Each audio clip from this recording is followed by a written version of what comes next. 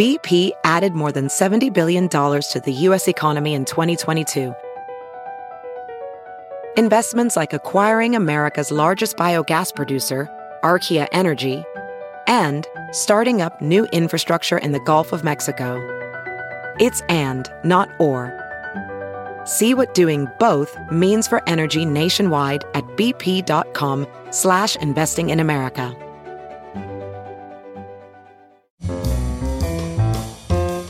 This is Merriam-Webster's Word of the Day podcast for Saturday, June 23rd. Brought to you by the new Merriam-Webster's Advanced Learners English Dictionary, designed for students and teachers of English as a second language. Learn more at learnersdictionary.com. The word of the day for June 23rd is nebulous, spelled Nebulous.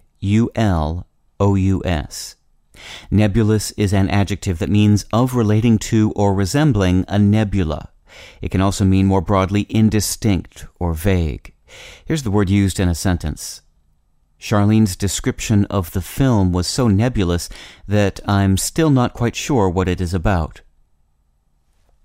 The word nebulous comes from the Latin word nebulosus, meaning misty, which in turn comes from nebula, meaning mist, fog, or cloud. In the 18th century, English speakers borrowed nebula and gave it a somewhat more specific meaning than the Latin version. In English, nebula refers to a cloud of gas or dust in deep space, or in less technical contexts, simply to a galaxy.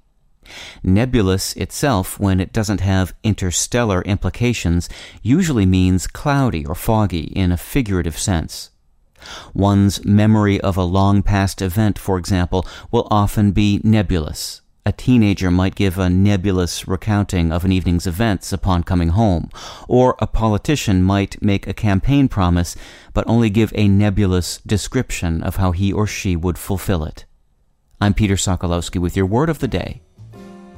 Visit the all-new learnersdictionary.com, the ultimate online home for teachers and learners of English. A free online dictionary, audio pronunciations, custom study lists, and interactive exercises are available now at learnersdictionary.com.